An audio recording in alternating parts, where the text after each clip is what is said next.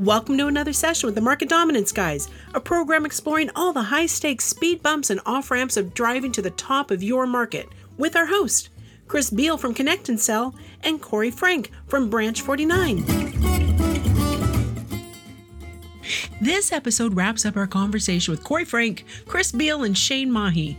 Throughout the series, the guys have delved into the profound impact of AI on sales, the evolving role of human expertise, and the transformative potential of AI in reshaping businesses. They muse on the future interplay of AI and the craft of sales. Corey champions niches and the need to summon specialists. And we, the artisans, must evaluate our skills. Chris predicts more earth-shaking disruption for software developers than sellers. And Shane sounds warnings that agencies leaning heavily on human effort today, soon enough, AI shall permeate their ranks. Our craft endures turbulent seas, yet with nimble navigation we shall reach new fortunes. Mine your own insights from these philosophic titans who've logged countless hours of bold outreach fueled by devotion to their calling. Stay tuned for part 3, where they unveil actionable guidance to navigate what's next for our noble profession. In episode 215, Sales Artisans, Thriving Alongside Smartbots.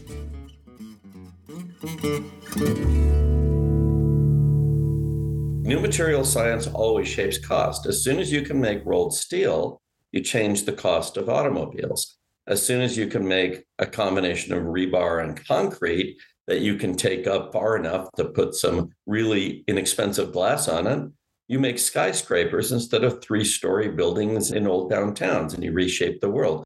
Material costs and per unit capability shape the economy's direction because of competition at all times relentlessly. And pretending it's not going to happen is frankly idiotic.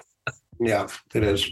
The argument, the counter to that, if it's not really a counter, it's more of a pivot, as we said, Chris, many times, is that Russell Brunson, one of his books, he wrote this quote, he says, "The riches are in the niches."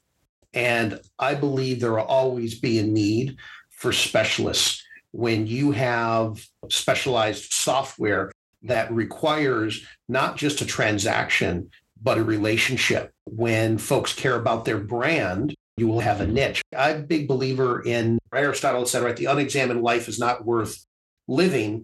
And so when a person or a salesperson does, this is the whole purpose of flight school in a lot of ways, right, is when they don't examine their life to find their true self or their excellence of function, they're ignoring their true self.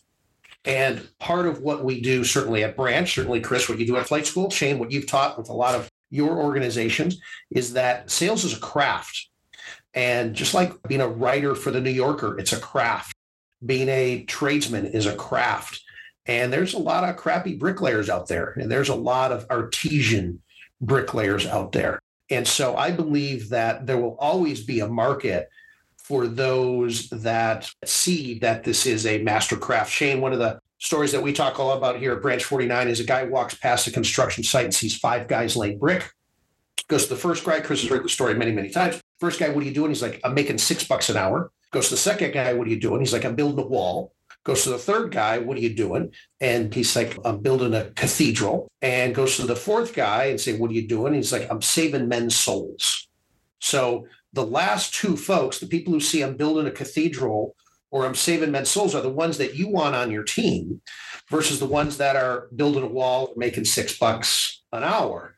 And there's a lot of folks in our profession who will leverage ChatGPT to say, hey, I'm making $5 an hour, but I'm making 30% margin versus I'm making $6 an hour and I'm making 5% margin. So those folks who will see this as an efficiency game without a corresponding increase in the delivery of the service, they're the ones that I think that will fall by the wayside. I think there will always be a market for the higher end. And part of our purpose at Branch is to create these organizations where folks can move out into the world and be truth sayers, be the pinnacle of their communities and their craft. We know that folks don't leave Branch 49. We say they graduate from Branch 49. And that was part of the intention of starting this with Chris's inspiration. And I think we celebrate our 4th year coming up here. Chris, it's crazy. It's been 4 years already. And I don't know how many millions of phone calls and I don't know how many hundreds of thousands of meetings, but That's my response to that. And part of that is tree hugging, certainly, to be sure. Right? What are we doing? We're going to be the best damn buggy whip people that there are on the face of the earth, right? Even when there's a sparse number of horses in the city, we're still going to be selling these buggy whips, come hell or high water. Well, actually, I think that one of the ideas of Branch 49 was let's take everything that's skills and stance focused around sales and apply it to a wider range of situations so that the development of the craft and the codification of how to develop as a professional in the craft can be advanced. And it really wasn't about cold calling and it wasn't about follow-up calling. It was about discovery. And in the world of discovery is going to be, in the information sense, discovery already happens all over the place. Google's provided tons of discovery, and ChatGPT provides even more, although it's getting more and more reluctant to answer your specific questions because it knows it's hallucinating. That's actually, by the way, a problem with LLMs and these large language models in general, is they're always going to hallucinate. The idea that they're not going to hallucinate is actually mathematically absurd. If you know how they work, you know they'll hallucinate. Guess what? People do too. How do people correct their hallucinations? They interact with the world, other people and objects in the world, in ways that discipline their hallucinations and cause them to correct. By the way, ChatGPT does this. You correct it and then say, oh, I'm so sorry. I didn't get whatever. And then it'll do its thing again. The thing is, it's very patient and it's not insulted by rework, which human beings tend to be. Right? So coming up with something that automates initial outreach is going to be interesting, but it's also going to be fairly temporary because it's actually not a necessary part of the solution over long periods of time. It just is right now. We have to get a hold of people who are doing whatever they're doing and interrupt them because all the other ways of getting started seem to be broken. By the way, conferences, travel and going to conferences, which was hurt badly in COVID, are coming back, and conferences are far superior to cold calling with regard to forging new relationships and getting going in conversations. They're just a lot more expensive. So will they survive? Absolutely. Will cold calling survive in the niches? Absolutely. Will discovery become more important with regard to skill and sincerity? Absolutely.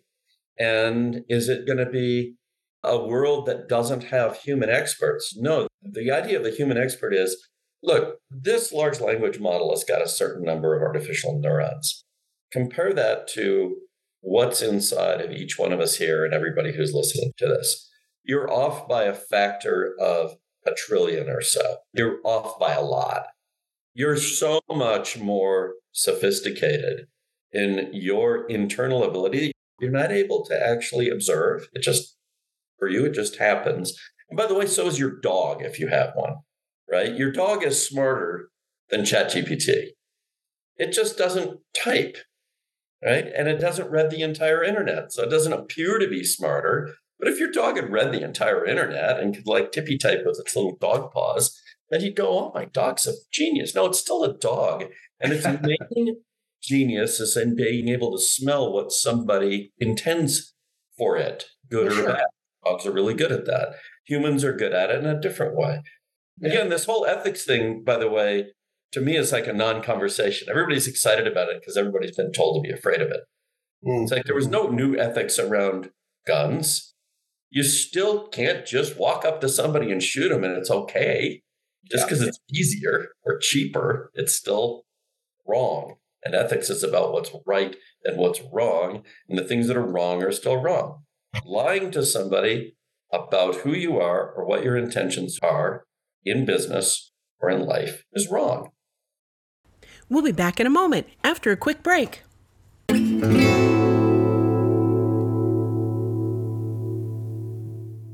Connect and Sell. Welcome to the end of dialing as you know it. Connect and Sell's patented technology loads your best sales folks up with 8 to 10 times more live qualified conversations every day. And when we say qualified, we're talking about really qualified, like knowing what kind of cheese they like on their Impossible Whopper kind of qualified. Learn more at connectandsell.com.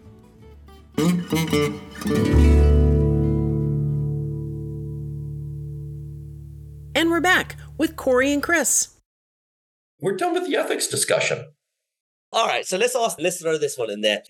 There's a point right now where I believe 80 to 90% of all outbound agencies or inbound agencies are heavily dependent on human labor. Let's just call it this. It's all human right now, but then there's small components that are being driven by technology, independent research, human research, ChatGPT research, that a robot can take that place. So at what point does this happen where you've got human heavy businesses where AI can then start filling a lot of those roles very, very, very fast, and it will happen over the course of the years? At what point do you stop competing with the AI and saying we're going to stay focused on human, have a little bit? And do you get to a point where it's even? Or do you get to a point where it's so heavily AI, robotic, agent orientated, where there's not really a need for that many humans? And then there is only You get to a different team, executive team, and a few leaders. What do you think about that? You get to a point where it actually reshapes.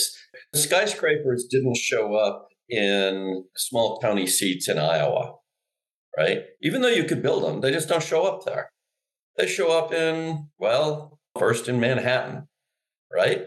Why? Because up was cheaper than out. That's why. And square footage fits in up better than it fits in out. So there's a ratio of footprint.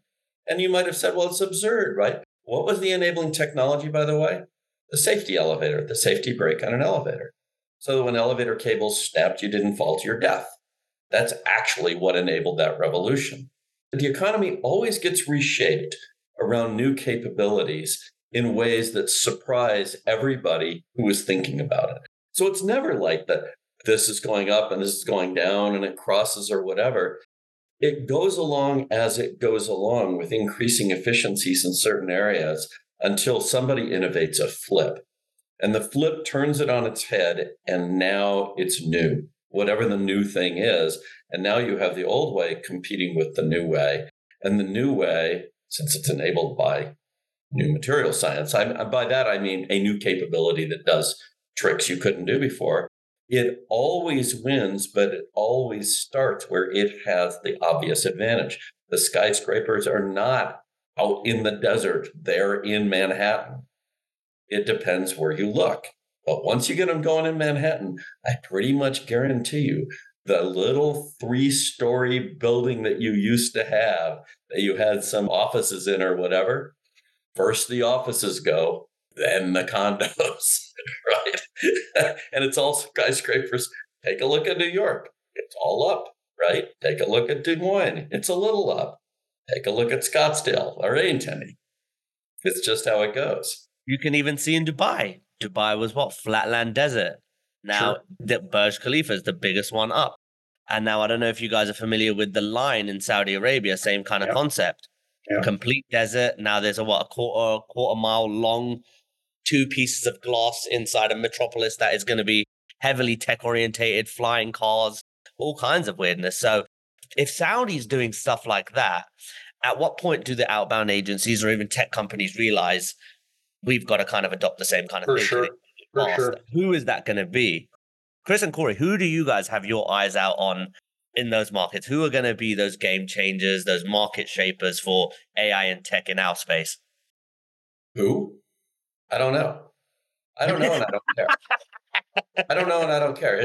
I know who the big early winner is going to be with AI. This is actually fairly simple. Microsoft pulled off a trick that nobody even thought of. And that trick was to invest $10 billion to get an unlimited royalty-free, forever license to not only the tech, but all the learning that goes into it, all the training. That was a very good trick because they've always been in the business of helping folks build new things. And the most obvious thing about all this Gen AI stuff isn't what it does to sales, which is trivial. It's what it does to what used to be called software development. Software development essentially is in the same state right now as a sugar cube is in a hot cup of tea. You can be pretty sure that game is over. Right now, the sugar cube is just getting a little rounded on the edges. But you don't have to be a genius to figure out where that one's going, right? Because Shane, you and Corey, you, and even Chris Beal can develop something that's a new capability in the world using Gen AI in 1/1000th of the time and cost. And in fact, it's even more than that, because I'm going to ask you, Shane, if I asked you to develop a GPT-4 model from scratch, and I'm going to give you as your tools a Python runtime environment and a studio from scratch, start, right? So now you have to live to be 100 million years old, which you're a robust guy. I don't think you're going to make it past 1 million, but you could fool me, right? But now make a chatbot that knows about the following. Say I said, you know what I want you to do is I want you to use a chat GPT-4 engine to analyze a whole bunch of sales conversations and score them based on 5 skills. And it invents the skills, and then take those rep skill combinations and use that and combine that with pipeline built and come up with a scheme that actually says, hey, your team needs to work on this skill because it's going to drive more pipeline for you or in your industry. You could do that probably all by yourself if you just didn't do anything else, maybe in 3 to 6 months. There's a lot of moving parts and you got to have access to the data and all that, but it's not 1 billion years. It's just you could actually do it. That's what changes based on this GPT stuff, on these LLMs. What changes is the ability for person A who has an insight to turn that insight into functionality mediated by computers that person B can use immediately upon that insight being realized. Software development is gone in its old form. I speak as a person who's written lots and lots of code, more than 1 million lines of code. And what do I tell you? That's where the change is. So the reason it's unpredictable is we can predict Microsoft's going to do really well. Microsoft, in my opinion, will be underpriced for a long, long time because folks' imaginations don't understand what happens when you dissolve an entire industry and pipe the results over to another company that's in a position to take advantage of that. Sales will be barely impacted at all compared to software development, barely impacted at all. So I don't worry about that stuff. The who in sales, worry about it. Yeah. Yeah, Shane, you had mentioned Sybil earlier. So Sybil is one of our great clients, and we've had the CRO, Ben Sternsmith, on this podcast for a couple of episodes. And by the way, taking notes by hand, using your body, there's actually good research that shows that it changes how you learn. Now, that's one of those words. It's like how you learn. Actually, you're reshaping your nervous system. You're actually shaping it into something new. You become a new person when you learn. And so taking notes by hand, you become a new person that you want to be, which is kind of what Branch 49 is all about, right? It's about becoming a new person that you want to be. And it's kind of what the other side of sales is about, which is becoming somebody who has access to stuff you didn't have access to. So your organization is new in a way it wasn't. Corey's use in Sybil, his organization is different as a result because it has learned Sybil, so to speak, by grafting Sybil onto its operations. Somebody had to sell him that. We also call it screenplay versus script as well, that we've used for years and years. So screenplay is a little bit more specific and complete than a script. A lot of folks just colloquial say script, but our screenplay. So you incorporate the verbal disfluencies. A screenplay is brought more to life with the scenery, what your thought is, what the Scorsese director's notes are, what your tone is, how this product you think is going to be perceived. So that's all in, not just what the rep says, but how the rep should feel about it. We've had many episodes about key component that the reps need to have is belief when they're presenting. James Thornburg talks about this with his neutrality focus, right? Certainly a lot of reps that we've had on the podcast have done that as well. But so that's the piece where I think we'll finish up here is on, again, I keep coming back to that authenticity. But what I've learned, certainly from you two fine gentlemen, is that if you lead with the fact that, hey, listen, I'm going to approach you, Mr. Prospect, but I'm not human. So accept me, faults and all, nuances and all, right? Hang-ups and all, but I am who I say I am. And so, as we say in the 27 seconds, my ability is to establish that trust by acknowledging the fact that I am who I say I am. And I think that's key. And That's how you leverage, you augment a 1 + 1 = 11, it sounds like, with AI versus trying to rip and replace, for instance, which a lot of folks are talking about. I second that. Beautiful. Well, with that, thank you again, Shane. Let's make sure that it's not another 4 years before you drop into the episode of Market Dominance, guys. We certainly want to keep an eye on what's happening with your new venture. We look forward to seeing you on LinkedIn as always. Chris, any final thoughts on AI and sales? One final thought. Thought rhymes with bot. And the sounds of words really count. Human beings process poetry too. Corey, we're back to your Elizabethan poetry. Yes. And this is why talking bots actually are going to be quite interesting in the world of sales, because words still start as sounds and thought still rhymes with bot. Yeah. Well, beautiful. For Chris Beal, this is Corey Frank from the Market Dominance Guys. Until next time.